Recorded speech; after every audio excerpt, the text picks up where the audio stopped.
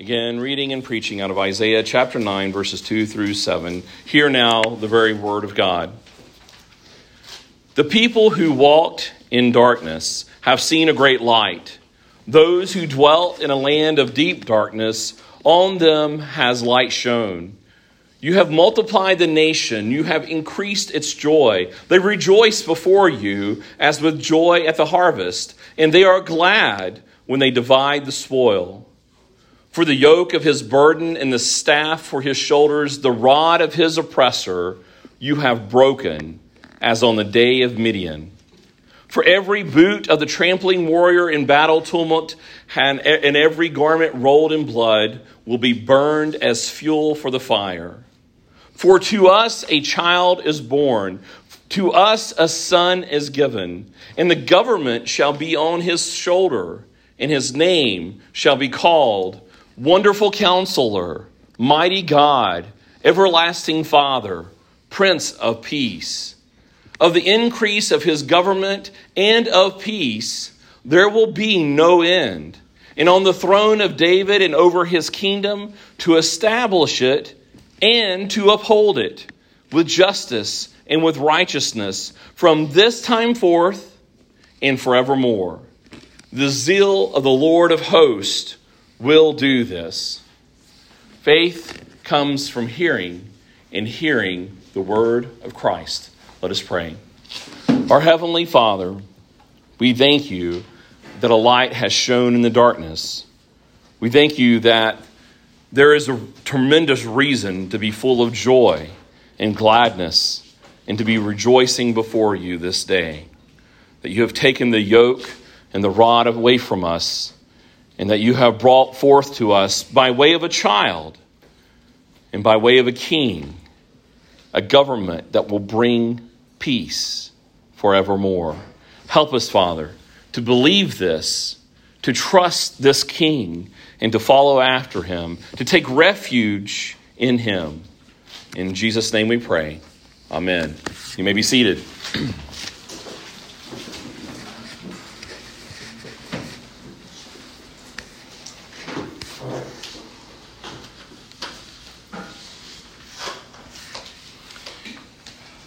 If you're like me, this time of the year is very busy, and there's a lot of things going on, and lots of scheduled things, and lots of disappointment of scheduled things because of sickness and conflict of difficulties of getting all the schedules to work out, or what have you. There's things to be excited about and to celebrate, and there's things to be disappointed about. But during this time, it should be continually clear for us by the names of the holidays that we're celebrating that we should be thankful.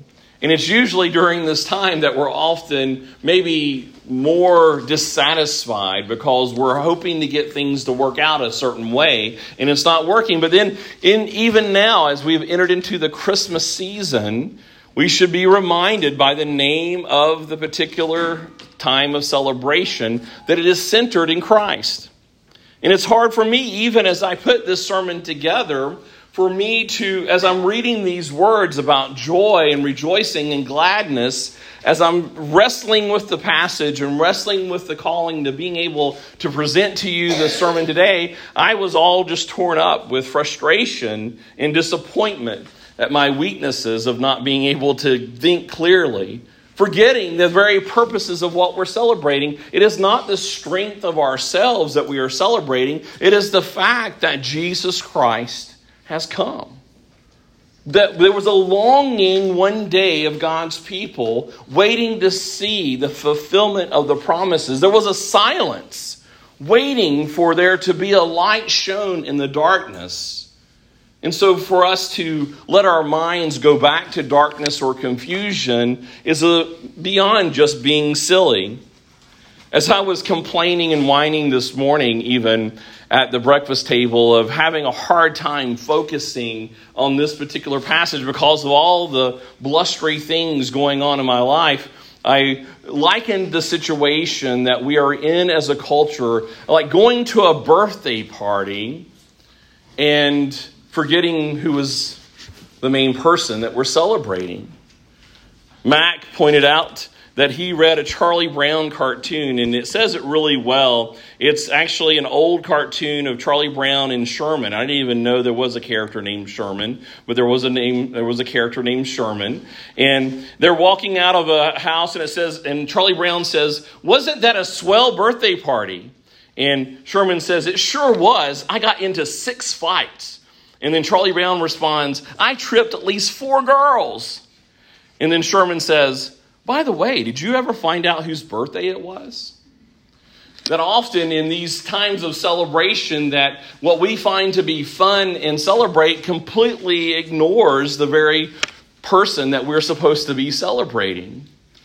And as we go into this Advent season, I want to encourage my brothers and sisters in Christ to have a joyous time, to be encouraged at the coming of the Lord. But just as we did in the baptism commitment to one another, I also want to admonish you not to forget about Jesus Christ and what he would desire. Can you imagine going to a birthday party and you wanted to play certain games, but nobody ever asked the person that we're celebrating, what kind of game did you want to play?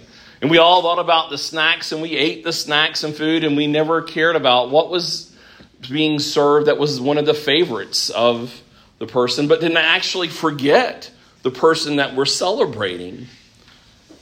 That Charlie Brown cartoon, I think, is probably much more of a good analogy of our culture today when we consider not just the celebration of Christmas, but the celebration each Lord's Day as we come to worship him. As I set out to think of an Advent sermon series, this is kind of an in-between sermon series. We just finished Acts last Sunday, and we anticipate starting Hebrews in January.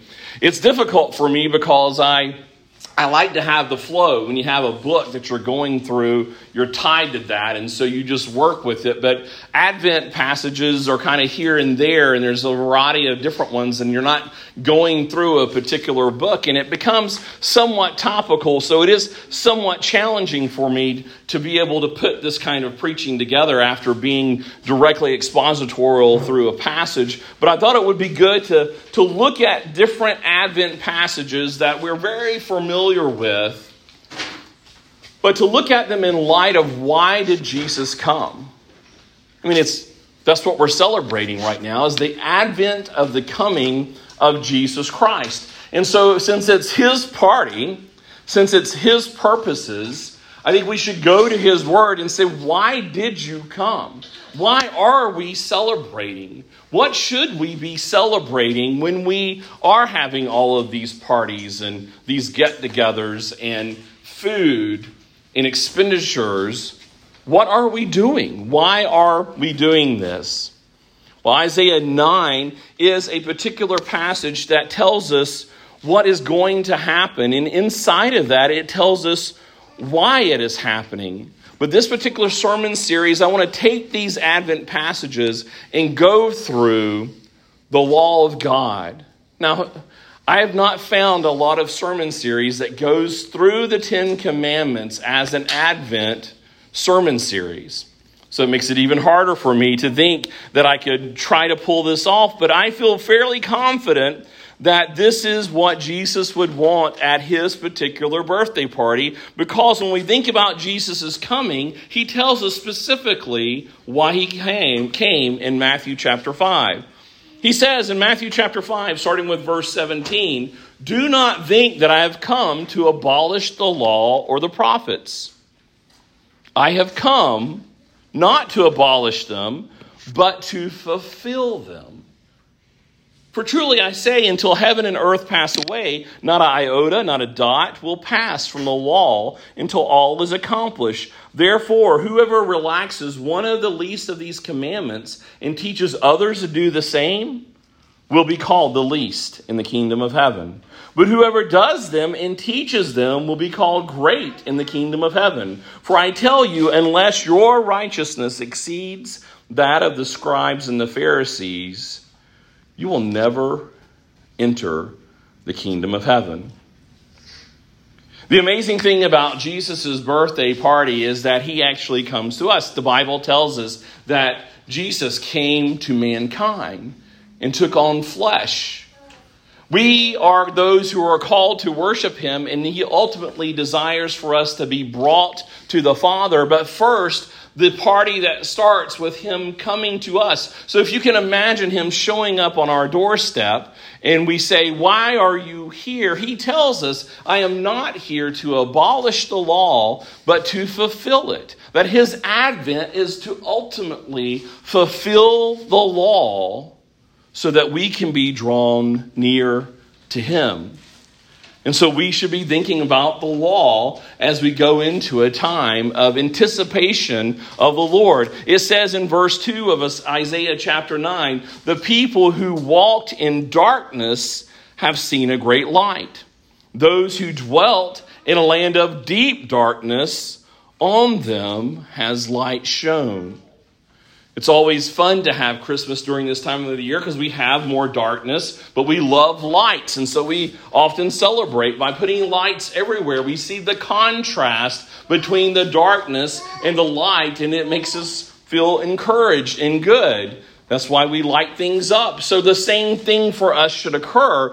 When we consider our inability to keep the law of God, we look at Jesus who came to fulfill the law of God, and that light shines in our darkness. It contrasts our failure, and it gives us hope because we're left without Christ. We are left separated from God, and we are left in nothing but darkness. Jesus came to bring that light. He didn't come to turn off the light or to ignore the light, but to fulfill the light. In the response that we have in verse 3, "You have multiplied the nation, you have increased its joy." Then again, they rejoiced before you, and with joy at the harvest, as they are glad when they divided the spoil. When we consider the gift that we have with this light, we should have joy. Well, how can we have joy if we, one, forget the person of Jesus Christ, but we also forget the purpose of Jesus Christ in his coming? So I encourage you, and I hope that you don't think, wow, this is a very stark thing. Charles is going to go through the 10 Commandments for an Advent sermon series. No, it is my prayer and it is my hope that I will point out the light that Jesus brings by bringing fulfillment in the obedience to his Father. We will go through 2 commandments a Sunday all the way up to Christmas Day to finish out all 10 commandments. So my first question for you today, and I'm going to quiz you, and I'm going to try to do this quickly because we've already got a slow start. What is the first commandment of God? Thou shalt have no other gods before me. So we'll talk about that today. Does anybody know the second commandment? Don't be whispering the answers to people. Was it memory jog? Because they know the answer. What is the second commandment? Give me just the essence of it. You don't have to quote it verbatim. Don't kneel before idols. Is there any more to that? It's a little beefier than that. The first commandment's fairly short, but the second one's got a little bit more beef to it. Don't make images, and don't kneel to them, so don't worship them, not bow down to them. What else? Also, I can't remember. Oh, sorry. Somebody also, or it also mentions. I don't remember the exact quote, but it talks about like the curses on generations, and then also the blessings of generations. That's right. Most people forget the second part of the second commandment. And it's really kind of the sad part because when we're left with the first one, it's easy for our mind to just immediately think, I have not any graven images of anything in heaven above or on the earth or on below the earth, and I haven't bowed down to any particular statues. I haven't done any of that. I'm good. But the commandment, it goes much further than that. And so when we think about Jesus coming, when we think about the fact that he would tell us in his word not to make images, and what we see given to us in the confessions of faith, both in the Westminster and the London Baptist, is that it's also concerning our imaginations. It's things that we invent in our mind that we associate with God that is not consistent with the Creator, but consistent with the creation. It's a much deeper passage than that, but even beyond that, we miss what God calls in the admonition, which is really defining for us what is going on in the first part. He tells us that when we do not obey God in that kind of faithful worship, that he will visit the iniquity of the fathers to the third and fourth generations. And that's a pretty grim thing to hear. That when we do not worship God rightly, that it affects the third and fourth generation, that there is a judgment that comes from that just by the natural coming of things, that it affects our children, that it encompasses our children. But then there's the blessing. It says, but the steadfast love is for those who love him and what else? And keep his commandments. There's the promise of judgment, but also the promise of blessing that is placed upon children of those who worship. And so when we think about the coming of the Messiah, and we think about those two particular commandments, especially in light of this, may it be that we think about how Jesus brings hope to both of those commands. That he actually brings open doors for us, that this is no longer a separation command, that this is no longer a yoke, as even Paul says, that the law is like a yoke to those when it is absent of Jesus Christ. When we consider the law, he actually admonishes the Pharisees in the book of Acts. It records him admonishing the Pharisees that when they are just constantly focused on the law, but apart from Christ, the law becomes a yoke of burden. It is a staff, like we see here in verse 4, a staff on our shoulder. It is a rod of oppression for us.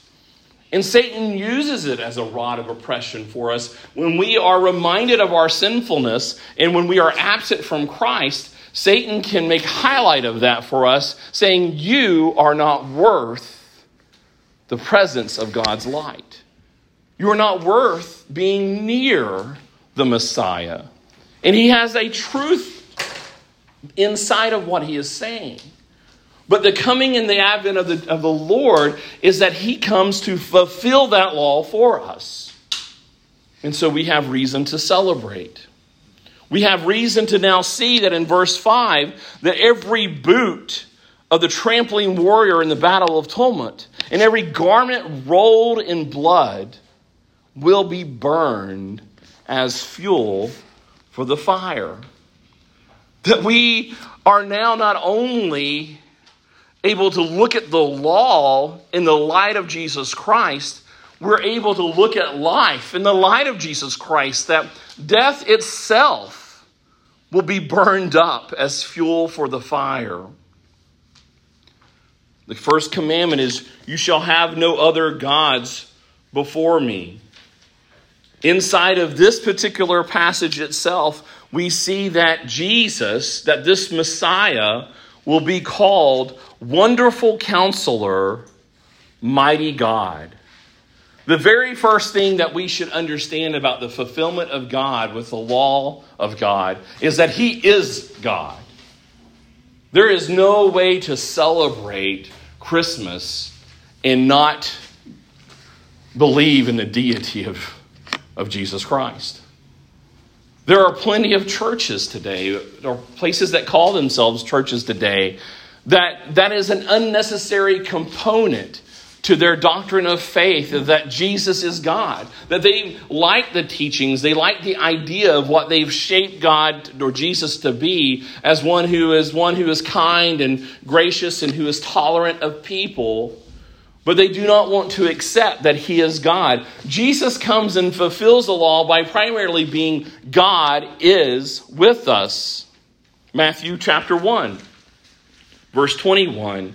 She will bear a son, And you shall call his name Jesus, for he will save his people from their sins. All this took place to fulfill what the Lord had spoken by the prophet. Behold, the virgin shall conceive and bear a son, and they shall call his name Emmanuel, which means God with us. He accomplishes the first commandment by first being God and bringing God to us, by being God with us. In Exodus chapter 6, verse 7, it tells us in the very beginning that this promise is going to happen. God tells Moses, he says, I will take you to be my people. I will be your God, and you shall know that I am the Lord your God, who has brought you out from the burdens of the Egyptians. It will take God doing this. Just as we baptized Alora this morning, there's nothing she did to bring that promise upon herself. God is the one who saves his people. He will take people to be his people. He will make himself the God of others by saving them from the burdens that the law highlights when we see that we are those who are in sin. As it said in Matthew chapter 1, he will save his people from their sins. In Romans chapter 10, verse 4, very rarely do I lean toward the NIV over the ESV, but I really appreciate this verse in how the NIV says it. It says, Christ is the accumulation of the law so that there may be righteousness for everyone who believes. Most other translations says that Christ is the end of the law, and it's a fine English translation, but we typically think about that it's the abolishment of the law. And we're like, wait a minute, this contrasts what Jesus actually said, that he did not come to abolish it. No, he is the accumulation of the law. It means that he fulfills the law in its fullness. If you look at the Greek word, it is not talking about that it's no longer applicable, but it means that it completes it.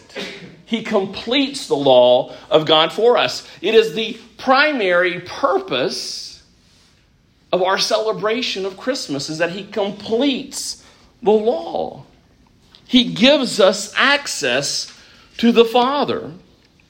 In 2 Corinthians chapter 4, verse 6, it says, For God, who said, let light shine out of the darkness, has shone into our hearts to give the light of the knowledge of the glory of God in the face of Jesus Christ.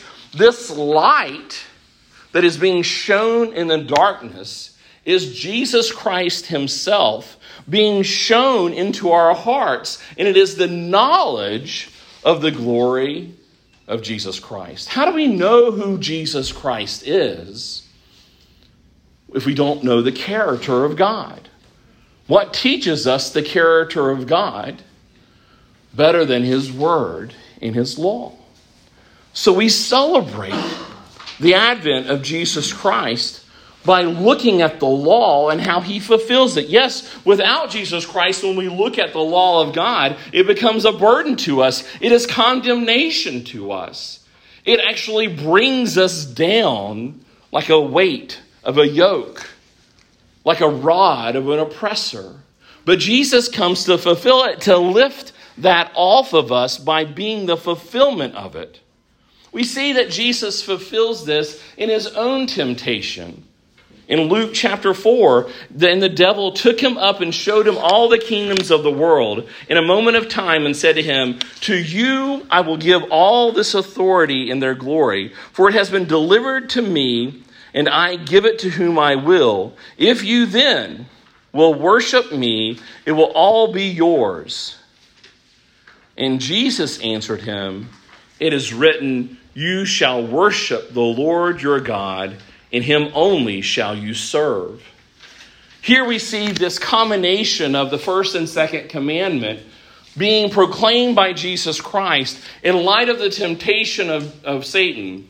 Satan says that you will have all the authority. I can give you this authority. And God had granted Satan to have a measure of authority in the world. And he says, if you would just bow down to me, you will be able to have authority. You will be able to have glory. but you must bow down to me. This should cause us to at least have caution that there is real authority out there. There is real glory to be had, that it's easy to be deceived. As Satan felt like he had the audacity to actually go before Jesus Christ and to tempt him with glory, to tempt him with authority, do you not think that we as a church will be tempted, especially in this season, but every Lord's Day and every day of our life, to take the things that God has created and to reshape it in such a way that we're actually worshiping and serving Satan instead? That when it gets twisted so much that it is possible what we think is celebrating Christ is actually celebrating Satan. Jesus responds to that by reminding him that it is God's worship that he is there to focus on, which blows our mind because he is God, but he is there to submit himself in obedience to his specific calling, to the things that the law and the prophets had proclaimed. He was there to fulfill those things. That it's not just about the glory. It's not just about the authority. It's not just about the celebration or the nostalgia or how you feel when you come to worship or how you feel when you're dealing with your spouse or how you feel when you're having to obey your parents or how you feel when you're trying to raise your children or how you feel when you're trying to do your work. We try to redefine so many things of what God has called us to do to be based upon, are we being successful and able to do what we want to do, authority, and are we feeling good about it, which is our glory. And often we so twist and turn those things, including Christmas, it is likely that many of us are worshiping Satan in how we are doing these things. It should at least cause us caution and have us to take evaluation. Are the things that we are doing consistent with what the very one that we're celebrating has commanded? Further in that same passage, it says, and he took him to Jerusalem and set him on a pinnacle of the temple and said to him, if you are the Son of God, throw yourself down from here, for it is written, he will command his angels concerning you to guard you, and on their hands they will bear you up unless you strike your foot against a stone. Now here Satan, he's like, okay, yeah, we can talk about the Word of God. The Word of God says that he will command angels concerning you to guard you. And on their hands they will bear you up. So you can jump off of a pinnacle and he'll do these things. Now that's enticing. We can go to chapter and verse and say, well, the Bible says this is okay, so therefore I can celebrate in my own way. I can do this particular thing. But we know that Satan is really good at twisting God's words. He did it from the very beginning. And Jesus answered it, says, you shall not put the Lord your God to the test. And when the devil had ended every temptation, he departed from him until an opportune time. This particular account of Jesus' temptation is actually the account of his fulfillment of obedience to the law. And inside of that, we must remember that this is the same kind of temptations that will come our way. So when we are fighting the temptations of Satan, we should be reminded to go the same route that Jesus did, by namely here in this particular response, to be focusing faithfully on the worship of Jesus Christ. The second command is all about worship. Every confession of faith that's worth its weight in ink is that it is about the worship of God. It's not just about the bowing down of images. We can narrow down and try to trim that out, but when we read the second half of that commandment, we realize that it's an encompassing of how we worship and serve the Lord. It's all encompassing to our worship to the Lord. So should worship be something we take seriously? If Satan is going to tempt Jesus about worship, we should take it very seriously. And Jesus teaches us that there is a specific way here in his own temptation, that we can't just assume upon God that, you know what, I'm going to do this for his glory. I'm going to jump off this pinnacle and do something foolish. It says that is testing the Lord. It tells us to take great caution in the very specific things that God desires for his own worship. So if we're going to celebrate Jesus and his coming, we better do it the way he wants to do it. I encourage you, brothers and sisters, that this is not something that we can conjure up ourselves. This is something that the Lord has to bring the light in. I can't get, articulate or loud or even scream and get you to understand it. It must be the Lord doing this. It is why we celebrate. And throughout all of these particular passages, I want you to remember three particular things about his coming. That Jesus' coming is to fulfill the law of God. That Jesus' coming is to enable and to equip his people. He doesn't just come and accomplish it. His power and his life and his death and his resurrection and reign actually enables us to be able to grasp these truths. That is why the law is such a leveler of us, because it reminds us that we are totally incapable. That's why I love the baptism of an infant child, is because there's nothing there but grace being displayed. So yes, Jesus' coming is to enable and equip. It's the second point.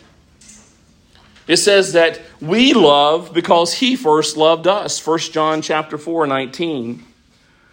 But it says in response in John 14:15, if you love me, keep my commandments.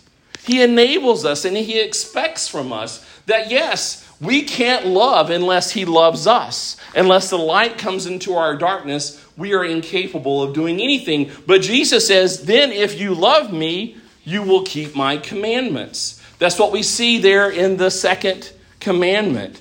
It says that for those who love me and keep my commandments. It's parallel to those who have his steadfast love. In Malachi chapter 3, verses 1 through 14, it says, behold, I send my messenger, and he will prepare the way before me. And the Lord whom you seek will suddenly come to his temple. And the messenger of the covenant in whom you delight, behold, he is coming, says the Lord of hosts. But who can endure this day of his coming? And who can stand when he appears? When we think about Jesus coming, it should first bring about some level of fear to us. But the great thing is, continuing in that passage, for he is like a refiner's fire, like a fuller's soap. He will sit as a refiner and a purifier of silver, and he will purify the sons of Levi and refine them like gold and silver, and they will bring offerings in righteousness to the Lord. Then the offering of Judah and Jerusalem will be pleasing to the Lord, as in the days of old and as in former years. When Jesus comes, his work refines his people. His work enables his people to be able to be pleasing to the Lord. He will purify us, and he is purifying us now. That was the encouraging thing about that confession of faith, is that when we look at it, we can first be very disheartened and go, oh man, another week and I botched it. I completely botched it, and I've been sinful. I've been arrogant. I've been prideful. I've been angry. I've been bitter. I've been lazy. I mean, we can come in every week and say that, but we should be able to start seeing that if we are loving him, it is because he is purifying us. Even the fact that we would come lamenting and repenting is a sign of that purification. That we are no longer content and left in the hardness of our heart. That it actually saddens us when we sin is a blessing from God. The next chapter in Malachi, verses 5 and 6 of chapter 4, it says, behold, I will send you Elijah the prophet before the great and awesome day of the Lord comes. And he will turn the hearts of the fathers to their children, and the hearts of the children to their fathers, lest I come and strike the land with a decree of utter destruction. this Advent promise of Elijah, which is actually a promise of John the Baptist coming and preparing the way for the one who is coming, the Messiah, that this preparation for the Messiah, that this proclamation of the coming of the Messiah will begin the work of turning our hearts. Remember what the second commandment says. That he will visit the iniquity of the fathers of those who hate me to the third and fourth generation. We see that our wicked worship, our satanic worship of taking every imagination and everything that he has created and reshaping it for our own self-worship has brought damnation to us. But Jesus is coming, that his coming, his Advent coming and expectation, that even the work and preparation for that will begin to turn our hearts. That the fathers' hearts will go to their children and their children to their fathers. That they will be bound together in faithful and righteous worship of the Lord.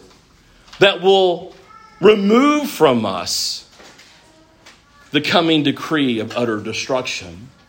It will remove from us the promise of the visiting of the iniquity to the third and fourth generations.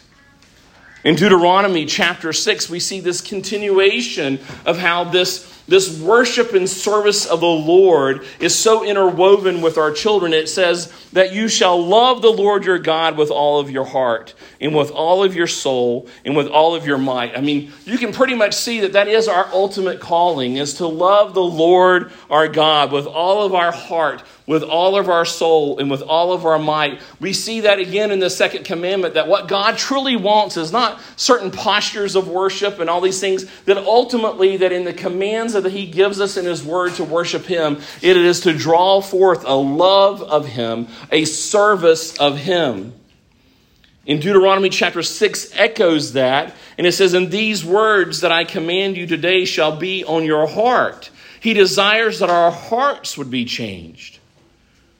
And then he says right after that, "You shall teach them diligently to your children, and shall talk of them when you sit down in your house, and when you walk by the way, and when you lie down, and when you rise. You will teach your children continually."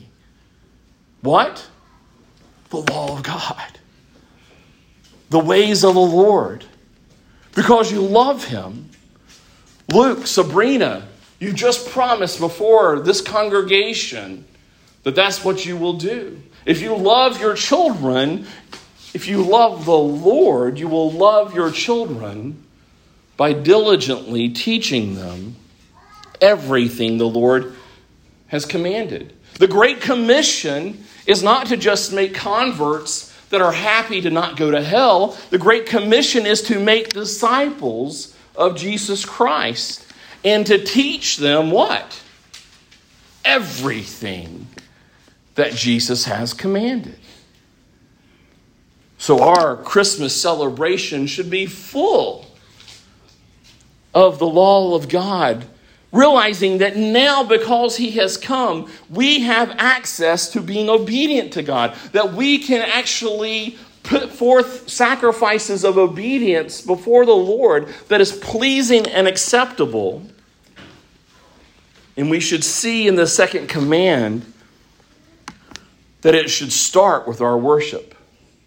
When we think about Moses, and we read the prayer passage this morning of the Song of Moses, what was the primary purpose of the salvation of God's people from the slavery of the Egyptians? What was the first agenda action item for the God's people? To worship the Lord. Brothers and sisters, today there is a debate amongst churches because the calendar year has Christmas on Sunday, whether they should be having church on Sunday. People are trying to decide. This might mess up family traditions if we go ahead and have church on Sunday. So maybe we should cancel church on Sunday so that we can have Christmas. It makes that Charlie Brown cartoon way too real. That it's Christmas. We know at least on a minimum level we go and worship him on the Lord's Day with his people. But it's become such a thing that when we have a little bit of COVID, people are like, you know what? I can do this at home. You know what? I don't even have to do it. It's Christmas. We got to have Christmas. How many people today, because of all of the hubbub of Thanksgiving and all of the hubbub of shopping on Friday and Saturday to get all the best deals, said, you know what? Man, I am just so wiped out. I can't make it to church today. Like we go from Thanksgiving to celebrating Christmas without even a bump in the road, without even thinking about our call. The second commandment says in Westminster Larger Catechism, what are the duties required in the second commandment? The duties required in the second commandment are the receiving, the observing, the keeping pure and entire all such religious worship and ordinances as God has instituted in his word. People say, well, I can worship him in my own way. I know God's heart. And those are the scariest words that any Christian could ever have coming out of their mouth is, I know God's heart, and he wouldn't... You better be very careful. That those words are very closely associated with what is instituted in his word. Continuing, particularly prayer and thanksgiving in the name of Christ. The reading, the preaching, and the hearing of the word. The administration, the receiving of the sacraments. Church government and discipline. The ministry and maintenance thereof. Religious fasting and swearing by the name of God and vowing unto him, and also the disapproving and detesting, opposing all false worship, and according to each one's place and calling, removing it, and all monuments of idolatry. Yeah, it's a big mouthful there, but it all comes from the scriptures. Reading the Bible, 1 Timothy chapter 4:13. Preaching the Bible, 2 Timothy chapter 4:2. Singing the Bible, Ephesians 5:19, Colossians 3:16. The Psalms as well as scripture songs that reflect the development of redemptive history and the birth, life, and death, resurrection, and ascension of Jesus. Praying the Bible. The Father's house is a house of prayer, Matthew 21:13. And considering and doing the two sacraments of the church, baptism and the Lord's Supper, Matthew 28:19, Acts 2:38 through 39, 1 Corinthians 11:23 through 26, and Colossians 2:11 through 12. Aren't you glad I didn't read all those to you today? I'll be happy to give you this list. In fact, I'll send you the article that had all that nicely laid out for me. I mean, we can make it really simple in the shorter catechism. What is forbidden in the second commandment? The second commandment forbiddeth the worshiping of God by images or any other way not appointed in his word. That's for children. The shorter catechism was like, did it come from his word? Jesus says, if you love me, you'll keep my commandments. You'll keep the things that I have said. I like the Second London Baptist Confession. It's a way of saying, when it's talking about the second commandment, the acceptable way of worshiping the true God is instituted by himself, and so limited by his own revealed will, that he may not be worshipped according to the imaginations and devices of men, nor the suggestions of Satan under any visible representations, or any other way not prescribed by the Holy Scriptures. If we're not thinking about the Word of God, if we're not thinking about the law of God and going into the Christmas season, we should be afraid. None of us want to celebrate Satan. None of us want to be worshiping Satan. And we know that the temptation is there because Satan tried to tempt Jesus himself with that. So I'm encouraging you, brothers and sisters, yes, celebrate Christmas. Celebrate it vigorously, but celebrate it faithfully and according to his law and according to his word. Don't walk outside of the birthday party and go, whose birthday was this again? He came as God so that we could have God, that we could be with God, that we could worship God. If anything you want to celebrate about the coming of Jesus Christ, celebrate that we get to worship him. That our worship is actually pleasing and acceptable to him. Yes, from us, from human beings, full of sin and vileness. Because of Jesus Christ's light, we are able to come to his table. Might be worried about, I spray alcohol on my hand before I pass this out so you all don't get germs, but that's nothing compared to the sin that is in my heart. And for your grubby little hearts to feel like you can even take this bread, you must remember what you are here for. It is not just so that you can get a little bit of a snack to try to overcome the long sermon that the preacher gave and maybe chug down some wine so you can calm down a little bit. No, it is to bring you to the Lord into understanding that he has brought light into darkness. He is the image of the invisible God. He didn't just obey the first commandment. He is the first commandment. The firstborn of all creation. For by him all things were created in heaven and earth, visible and invisible, whether thrones or dominions or rulers or authorities. All things were created through him and for him. He is before all things, and in him all things hold together. And he is the head of the body, the church. He is the beginning of the firstborn from the dead, that in everything he might be preeminent. Preeminent means he is over everything in our lives. His worship means more than everything in our life, or it should. For in him all the fullness of God was pleased to dwell, and through him to reconcile to himself all things, whether on earth or in heaven, making peace by the blood of his cross. Let us pray. Our Heavenly Father, we so thank you for Jesus Christ.